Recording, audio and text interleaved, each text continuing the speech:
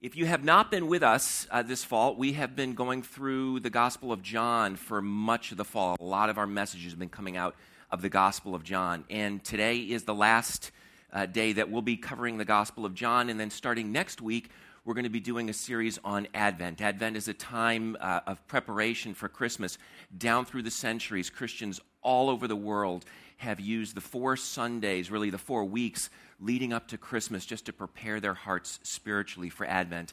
And that's something that we're going to do here at Renaissance. We've done it off and on for a number of different years. I'm really excited about it this year, and I hope that you guys will come out and join us for that.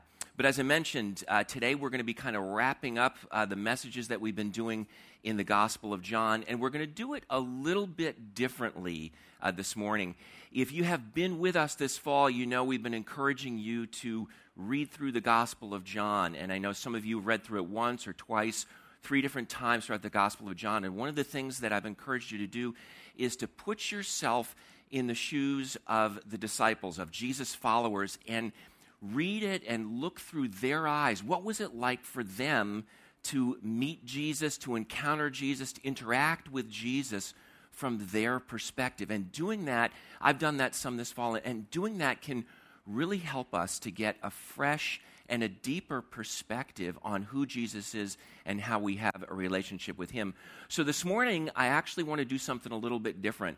I'm going to pretend that I am Thomas, who was one of Jesus' disciples, and we're going to look at a couple of incidents, several incidents in Jesus' life through the eyes of a guy who we probably know as Doubting Thomas. So, well, Clay's right. My name is Thomas, and I actually don't like the name Doubting Thomas. I know you guys call me that, and I know it's because, you know, at the end of Jesus' ministry, after he had died, I doubted whether he had really risen from the dead. And it kind of bothers me, you know, this whole sticks and stones will break my bones, but names will never hurt me kind of thing. That's actually not true. It actually does hurt when you guys refer to me as Doubting Thomas, because, you know, like all of the other disciples, all the other guys, they doubted too. They had the same questions. They weren't sure that Jesus had risen from the dead. And so it's not really fair for you guys to refer to me that way. But we'll come back to that in a little while. What I want to do is I want to talk to you guys about when I first met Jesus and some of the ways in which I encountered him, some of the things that I learned, and how my faith grew and went up and down, and, you know, all that through all the time. So it was back like in, I think it was about AD 29, and I heard about this itinerant rabbi who was going around, and he was giving all these TED Talks, and people are coming trying to hear him. And one of my friends, I think it might have been, you know, Philip or somebody, he invites me to go hear this guy named Jesus. So I go to one of his TED Talks. I'm like, this guy's pretty amazing. You know, he packs more in 20 minutes than most pastors pack in like 30, 35, 40 minutes in their sermons, you know. And so I'm pretty impressed with this guy. So whenever he was in town, I decided I wanted to go and hear Jesus and hear what he was saying. And as I heard him more and more, I started going to some of the other towns when he was over there, listening to what he's saying. And so then one day, after one of his TED Talks, Jesus looks at me and he says, "Hey, Thomas, I want you to become one of my followers." And I'm like, this is awesome, you know, because different rabbis, they would have, you know, they would ask people to be their followers, or as we would say, to be their disciples. And to be asked by a rabbi like Jesus to be one of his followers, to be one of the guys that's going to hang out with him on a day-to-day basis, that was a pretty amazing opportunity, and it didn't come along very often. So I'm like, yeah, I'm with you. This is going to be pretty awesome. And so one of the first things that happened, you know, I remember all sorts of things going on, but one of the first things that happened was Jesus was invited to go to this wedding in this town called Cana. And we got invited to go to the wedding too, and that was pretty cool. It's a pretty big wedding, you know, and weddings in those days, a little different from now. Weddings in those days went on for several days. And after a while, they ran out of wine at this wedding, and I don't know what was going on. Like, are they extra heavy drinkers, or did the groom's family kind of like mess up and not have enough wine? But whatever it was, they ran out of wine, and so Jesus' mother comes to Jesus, and she says, "Jesus, hey, they've run out of wine. And Jesus is like, Mom, what am I supposed to do here? And his mother says to the servants, you just talk to him, he'll take care of everything. And so then Jesus takes like 150 gallons of water and he turns it into wine. And it's not like the wine, that you get that comes in one of those bags. This is like really good wine. This is like the best wine that we've ever tasted. But the thing about it was, nobody knew except like a couple of the waiters, and nobody listens to what the waiters are saying. Like a couple of the waiters and a few of us, we knew who turned the water into wine, but nobody else did. And Jesus is like, keep it quiet. This is not the time for me to go public. I'm like, dude, you're like the best speaker I've ever heard, and you can turn water into wine. Like, why don't you want to go public? And he says, this is not the time for that.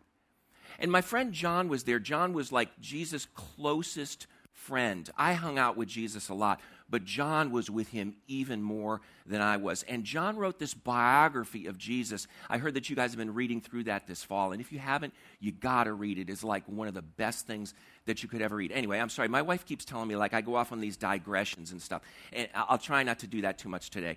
But anyway, so John wrote this biography of Jesus, and he kind of summed up what happened at that wedding at Cana this way. He says, what Jesus did here in Cana of Galilee was the first of the signs through which he revealed his glory. And his disciples, that was me and everybody else, his disciples believed in him.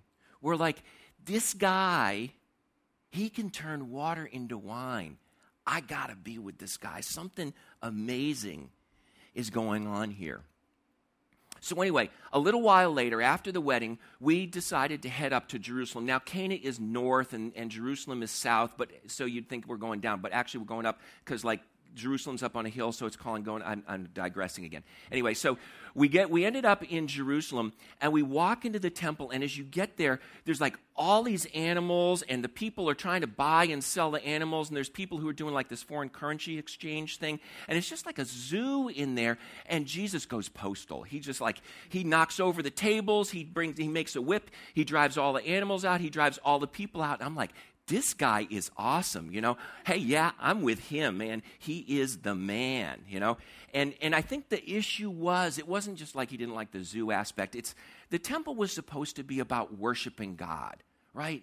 And there's all this activity going on there. And Jesus is saying, people can't come and worship God if you're going to turn his house into a marketplace. And I'm thinking, yeah. This guy is so zealous for God. That's why I like him. But then things got a little bit dicey at this point. Because, see, the religious leaders, they didn't like what Jesus was doing here. Because, they were the ones that had set up this whole marketplace kind of thing. So they didn't like that. So they come to him and they're like, hey, who died and made you king? Like, what gives you the right to come in here and do all this stuff? And then Jesus did this thing. He says this thing, and he does this from time to time. And it's like, I don't know what's going on here. But he makes this really cryptic statement. And he says something about, you're going to destroy this temple, and then in 3 days, I'm going to rebuild it. But they hear it kind of like as Jesus is threatening to destroy the temple and then rebuild it in 3 days. And I'm like, I don't know if that was the smartest thing you could have said, Jesus, because, speaking against the temple, that's a capital crime. They could kill you for that. I'm thinking, this is going to come back to haunt you at some point, Jesus. So I'm not so sure how smart Jesus is in this situation. And let me just kind of pause for a second. As I look back on it now, after Jesus has died and after Jesus has risen again, I understand he wasn't saying that he was going to destroy the physical temple and rebuild it. He was saying they were going to destroy him, his body. They were going to kill him, and then in 3 days, he was going to rise from the dead. But we didn't get it at that time. And so I'm just kind of wondering what's going on here with Jesus. And the way John puts it, he says, after Jesus was raised from the dead, we recalled what he had said, and then we believed the scripture and the words that Jesus had spoken. So we didn't get it at the time. And so if you kind of think about where my faith was going in all this, wedding at Cana, this is like awesome. Guy turns water into wine, I believe. drives people out of the temple. That's pretty cool too. He is the man. But at this point, honestly, after this whole temple thing, with the thing with the religious leaders, I'm beginning to wonder. And so I'm kind of having my doubts. And I know that sounds kind of strange with just a few weeks before, like I was like, he's the man, I believe, and all that sort of stuff. But if you stop and think about it, I'm assuming that you guys are like me, right? There are times when your faith is really strong. When you have this kind of mountaintop experience and you're with Jesus and you're really close to him. But then other times stuff happens and you begin to doubt, and you've got your questions, and you're not so sure. And so your faith is going up and down and up and down. And I don't know if maybe you're not like me, but that's the way my faith was at that time. And honestly, even now, from time to time, I still have my questions and I still have my doubts. But anyway, I'm starting to digress a little bit. I want to keep going on with the whole story here. So a couple of years after the temple incident, we're back up in Galilee. And like, if you don't know the geography of the area, Galilee's up north. It's kind of like near the Meadowlands, And so I forget what exit it is off the Parkway or the Turnpike. But that's where it is. And so people get word that Jesus is in town.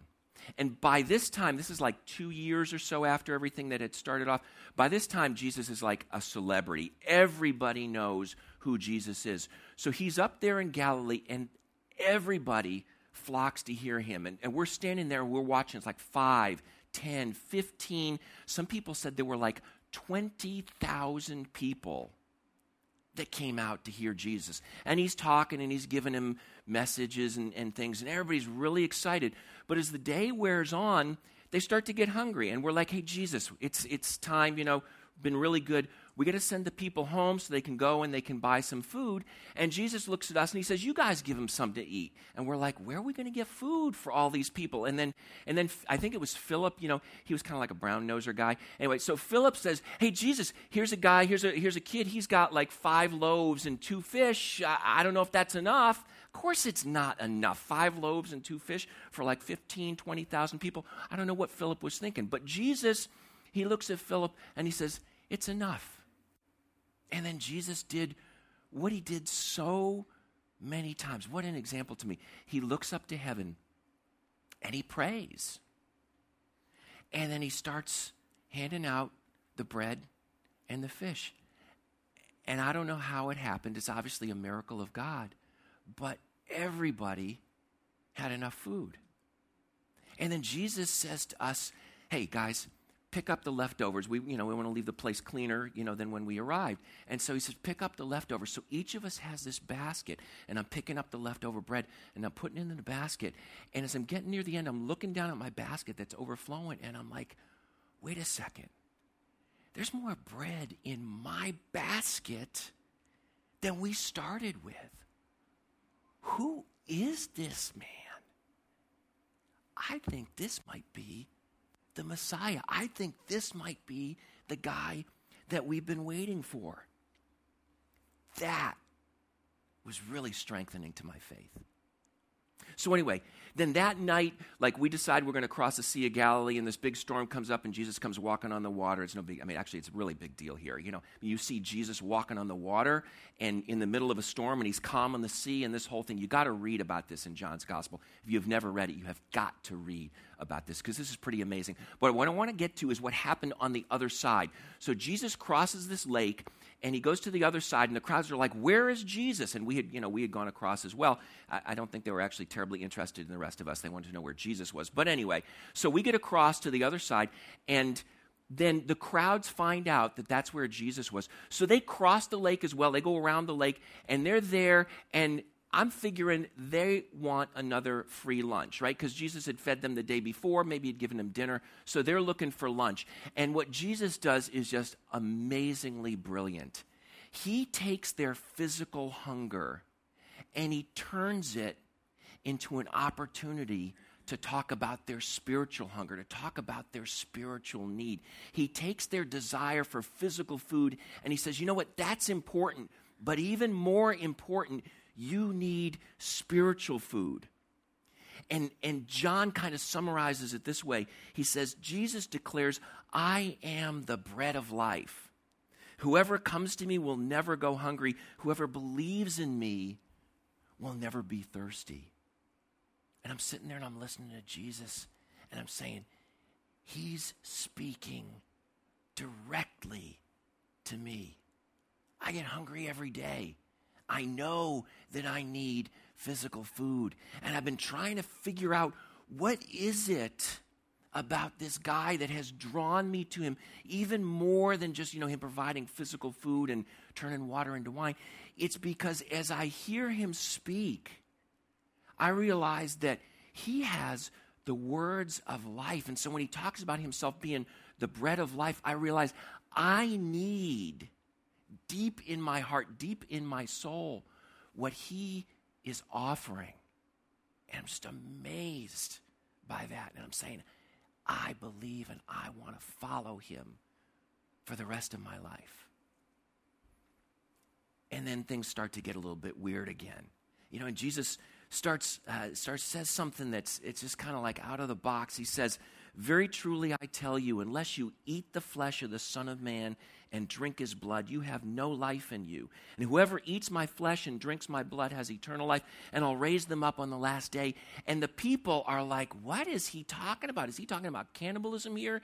And, like Peter and James and Philip and Bartholomew and I, we're all kind of huddling around trying to figure out what Jesus means by this. And we see the people one by one just start getting up and leaving. And hundreds of the people just say, I've had enough. Something's wrong with this guy. I am out of here. And so then Jesus looks at us because he sees all the people leaving. And he looks at us and he says, you guys going to leave too? And then Peter, I'm kind of shy. I don't like to talk a lot. It may seem like I do. But Peter, man, he talked all the time, and sometimes it was kind of funny what he said, but anyway, I'm digressing again. So, like Peter, he just says, Lord, to whom shall we go? You have the words of eternal life.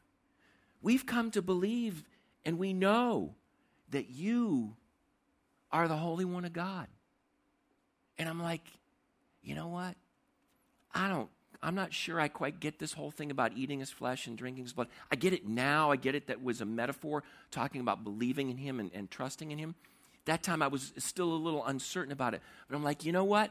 I may not fully understand everything that you're saying, Jesus, but I'm with you. I'm going to follow you because you know what? You have touched my soul. And so I'm going to follow after you. You've got the words of eternal life. So anyway, I could keep going on and on and on about all the amazing things that Jesus did. You remember like the time you probably read about it or heard about it, the time when Jesus raised Lazarus from the dead. I mean, that was sick. I mean, come on. Guy is dead. Jesus raises him from the dead. That's just pretty amazing. And that was so strengthening to my faith when I saw that. And as I said, there were times when I was having my doubts as well. And as the years went on, we were with Jesus for about 3.5 years, and we're getting closer and closer to really the end of Jesus' ministry, although we didn't realize at the time that it was going to be the end. We're getting closer and closer to Passover, and things are starting to get a bit hairy, right? The religious leaders are getting more and more and more upset with Jesus, and there are rumors out there that they're plotting to kill Jesus. And like Jesus is telling us that they're going to kill him, we don't want to believe it, so we're not really listening to it. Because do you really want to hear that the guy that you have been following for 3.5 years, that he's going to die? You don't want to hear that. You don't want to believe that. And Jesus, in some sense, didn't even really seem to be concerned about it. I guess he was concerned about it, but he didn't seem to be doing much to stop it. It was like he was on this mission, and even if it meant his death, he was going to fulfill his mission. But I didn't want to believe that aspect of it. So it's Passover, and we're gathered together in this room upstairs in one of the houses, and we're sharing a Passover meal together. And I look back now, and obviously, if you guys have ever read, like, John's biography of Jesus or any of the other ones, you know what's about to happen, right? This is the last meal that we're ever going to eat with Jesus before he's killed. We didn't know it at the time, but that's what was going on. And so Jesus, he's saying to us during the meal, he says, I'm going to go away, and I'm going to prepare a place for you. And then I'm going to come back and I'm going to take you to be with me. And we're like, what are you talking about, Jesus? What do you mean you're going to go away? How do we know where you are? And Jesus is talking about this, and we're going back and forth. And we don't fully understand this thing. And then near the end of the meal, he prays this incredible prayer for us. You think that the thing that you guys call the Lord's Prayer, like our Father in heaven, hallowed be thy name, you think that's an awesome prayer? You got to read this one where Jesus prayed for us, and he prayed that God would protect us, and he prayed for our unity. It's in John's biography. It's in chapter 17. You got to read it. It's pretty amazing. Anyway, he's praying this prayer for us, and I'm just like, he loves us more than anybody has ever loved me. I just want to follow this guy for the rest of my life. So after dinner, we head out to the Garden of Gethsemane. And that's where that traitor Judas betrays Jesus. And the soldiers come and they arrest him. And it's kind of like a whirlwind. I honestly don't remember all the details of what happened that night because I'm kind of stunned. And I had to read what John wrote because I was just so confused, and it's just a whirlwind in my mind. But one thing I do remember hearing about was at his trial, I was absolutely right, at his trial, they took what he said back in the temple and they twisted it just enough, and they used it against him. They said, you said you were going to destroy the temple. And they used that as part of the evidence to convict him. And then they end up crucifying him, and he's dead, and he's buried. And we're just, we're devastated. I mean, come on. Our Messiah, the guy who we thought was going to bring us life, is dead. Did we doubt? Yeah, we doubted. You would have doubted, right? If the guy who you thought was the one is lying in a tomb, yeah, of course we doubted in that situation. And then Sunday came. And Sunday was just, it was a whirlwind of activity. First thing we hear is Mary Magdalene saying that she'd been to the tomb and somebody had rolled away the stone. And if, you don't bury people the way that we used to bury people back then. In this particular case, Jesus was buried in a cave, on the side of a hill, and they put this big stone in front of it so that nobody could get in or out. I mean, I don't know anybody was going to get out of the tomb, but so that nobody could get in the tomb maybe and steal the body away or whatever.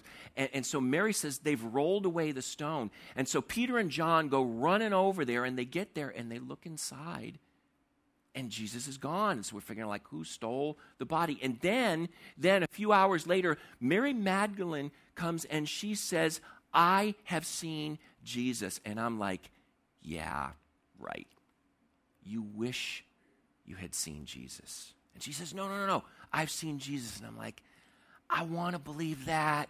I really want to believe that. But come on, risen from the dead, it's a little too much for me to believe.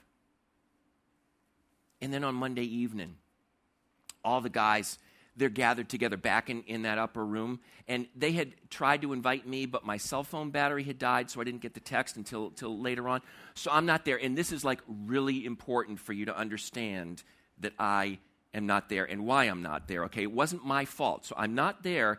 So, and John puts it this way. He says, on the evening of that first day of the week, when the disciples were together, except for Thomas, with the doors were locked for fear of the Jewish leaders, Jesus came and stood among them, and he said, peace be with you.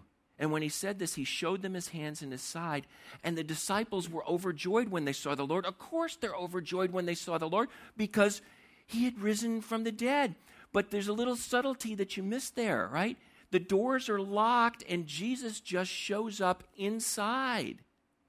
This is amazing. He has risen from the dead, and he has just passed through the door or the wall or whatever it is. He shows them his hands, he shows them his side, and they're like, yes, he's risen from the dead. And then they told me about it. And I'm like, unless I see those nail marks in his hands and put my fingers where the nails were and put my hands into his side, there is no way I'm going to believe, because this is too incredible for me to believe. And that's where I got the name Doubting Thomas. And you know, as I was telling you before, that's this whole Doubting Thomas thing. It bothers me because you know what? Those guys had the same questions I had. They had the same doubts that I had. They were up in the upper room and it was locked. If they had believed, why would the upper room have been locked when they're hanging out up there, right? Why would they have been afraid of the Jewish religious leaders at that point? So they had all the same questions. They had all the same doubts. I was late to the party. I mean, you know, how many people refer to timid Philip, you know, or scared Thaddeus? But no, I'm known as Doubting Thomas. What happened to like Jumpin' James or something, you know?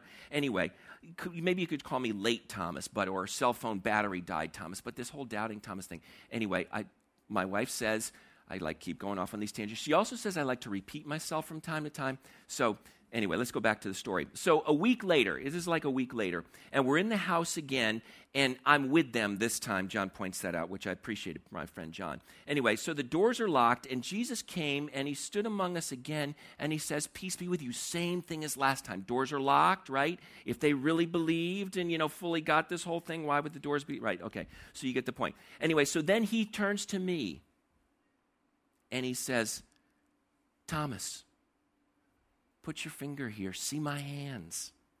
Reach out your hand. Put it into my side. Stop doubting and believe. And I just fell on my face and I said, my Lord and my God. As soon as I saw Jesus, as soon as I saw him, all my doubts were gone. I knew beyond a shadow of a doubt that he had risen from the dead, that my Messiah was alive, that he was my Lord and my God. And Jesus looks at me and he says, because you have seen me, you've believed. But blessed are those who have not seen and yet have believed. And as I was thinking about that, I said, you know, Doubting Thomas was a pretty fair thing to say. My attitude wasn't right. Man, he was so unbelievably gracious to me. I didn't deserve for him to say, hey, here I am. Look at my hands. Put your finger in the nail marks. I didn't deserve for him to do that. But yet he did that for me. Because that's the kind of God he is. And that's one of the things that draws me to him. He didn't give me what I deserved. He gave me so much more and so much better than what I deserved. I believed because I saw. You guys, those of you who believe, you believe even though you haven't seen. And that's amazing. And that's so encouraging. It is such a blessing to know Jesus. And as I look back on my time with Jesus, I was with him for 3.5 years, as I mentioned. I learned so many different lessons. And I want to share just a few of those. I want to share 3 of those with you this morning. First one, don't be afraid to express your doubts. Don't be afraid to express your doubts. Jesus didn't get mad at me. He was gracious to me. He understood my weakness. He understood my doubts. Jesus wants us to believe, but he doesn't expect us to believe blindly. He already knows that we have these doubts. He's God. He knows what's going on in our hearts and our minds. He already knows the doubts and the questions that we have. He's a big God. He's not going to be like shaken by our questions and doubts. You know, he's not sitting up there worrying, oh, are they going to believe in me? And, no, he's very self-confident. And so he's not thrown by our questions and our doubts. So don't be afraid to ask your questions. There are so many good resources out there. You guys have so much more than we had back then. And if you're looking for some resources, ask one of your pastors. Those guys can point you in the right direction for that. So ask your questions, express your doubts, but you need to be respectful when you do it. You need to be respectful. You guys live in New Jersey, right? And I've been here for a week or so. Man, it seems like skepticism and cynicism is kind of like your state sport here in New Jersey. So, your slogan, I heard that your slogan is New Jersey. You got a problem with that? I kind of like that, actually. But anyway, so Clay and I are driving here this morning, and there's this car in front of us, and it's got this sign on it. He was explaining to me that it's a bumper sticker, and it says, question authority, right? So we're going along, and we pulled up next to the car, and I'd been playing with the window. See, our Chariots, we didn't have that like electric thing where you could roll up and down the window. We had to and actually, we didn't even have windows in our Chariots. So I'm playing with this thing, so I know how to roll down the window. So I see this sign, and it says question authority. So I push a little button, and the window goes down, and I yell out, why? And the woman looks over at me, and she starts saying something like words that I had never heard before, and she's making these hand signals, and like Clay quickly rolls up the window because like he had this control on his side, and he could do that. And then like I tried it again, and it stopped working, and he just looks at me. He's like, I think we're done with this particular thing. Anyway, like this woman, the cynicism that she's expressing on the bumper sticker, don't be like that. I mean, yes, God can handle your questions and your doubts, but He is God, and it's kind of good to be respectful of Him. So anyway, express your doubts, but do it respectfully. I crossed the line a little bit there when I was saying, unless I can put my fingers in His hands, unless I can see, I'm not going to believe. Don't do that. Don't quite go and cross that line that way. Just be respectful of Him. And then finally, you got to read Scripture. You got to read Scripture. Jesus isn't hanging out here in Summit, right? You can't look and see His hands and His feet and the hole in His side. He's not here. It's 2,000 years and thousands of miles later. But what He has given you that we didn't have at the time is 4 records of who He is and what He's done. My buddy John, he wrote a biography of Jesus. Matthew was one of our fellow disciples as well, and he wrote another biography of Jesus. And then Mark wrote one. He got all his information from Peter, who was hanging out for us. And then there was Luke. And at first I wasn't so sure about this guy Luke because he's a Gentile, which means he's not a Jew, so he's not exactly one of us, and I'm not sure how good of a job he's going to do, with this biography of Jesus. But Luke is like this unbelievable historian, and so he does all this research, and he interviews all these people, and he writes a biography of Jesus. So you guys have got like 4 biographies of Jesus, which is something that we didn't happen to have at that time. And here's what John wrote about this. John, at the end of his biography, he says, Jesus performed many other signs in the presence of His disciples, which are not recorded in this book, because He did so many different things. But these are written that you may believe that Jesus is the Messiah, the Son of God, and that by believing you may have life in His name. John wrote his biography of Jesus so that you guys who wouldn't have the opportunity to meet Jesus physically and to see Jesus physically, so that you guys could know who Jesus is and what He'd done, and that you would believe like I believe, and that you would have life like I have life. And so that's why John and the others wrote their biography. So you got to read the Bible, because that's the best way you can find out about who Jesus is. The Apostle Paul, he's a guy that wrote a little bit later. I met him a couple of times. He wasn't actually a very impressive speaker. If you've ever heard him speak, actually, I guess you couldn't have heard him speak. But anyway, he wasn't like this super impressive speaker, but he was a really amazing writer. And one of the things he said in a letter that he wrote to Christians in Rome, he said, faith comes by hearing the message, and the message is heard through the word of Christ. So if you want to strengthen your faith, you got to read the word of God. You've got to read the Bible. Okay, so I think I've made that point. God gave us the Bible so that you could grow in your faith. So now you've heard my story. You've heard about the ups and the downs in my faith. You heard about the times when I was just like, I'm going to follow Him for the rest of my life. And you heard about the times when I'm like, I'm really not so sure about Him. And you heard about how that encounter with Him, seeing my risen Lord, was what really sealed my faith in Him. That's my story. What's your story? Where are you in your journey of faith? Have you ever come to the point where you've looked at Jesus and you've said, my Lord and my God, I believe that you died on that cross for my sins and that you rose again so that I could have new life. Have you ever done that? If you haven't, man, you got to do that. Ask yourself, what's standing in the way? Why wouldn't I do that? Why haven't I done that? And if you need some help in figuring that out, again, talk to one of your pastors or talk to a friend who knows Jesus who brought you here or whatever it may be. But what if you've already done that? What if you're like, yes, I believe that Jesus is my Lord. I believe that Jesus is my God. I believe that Jesus is my Savior. How's your faith progressing?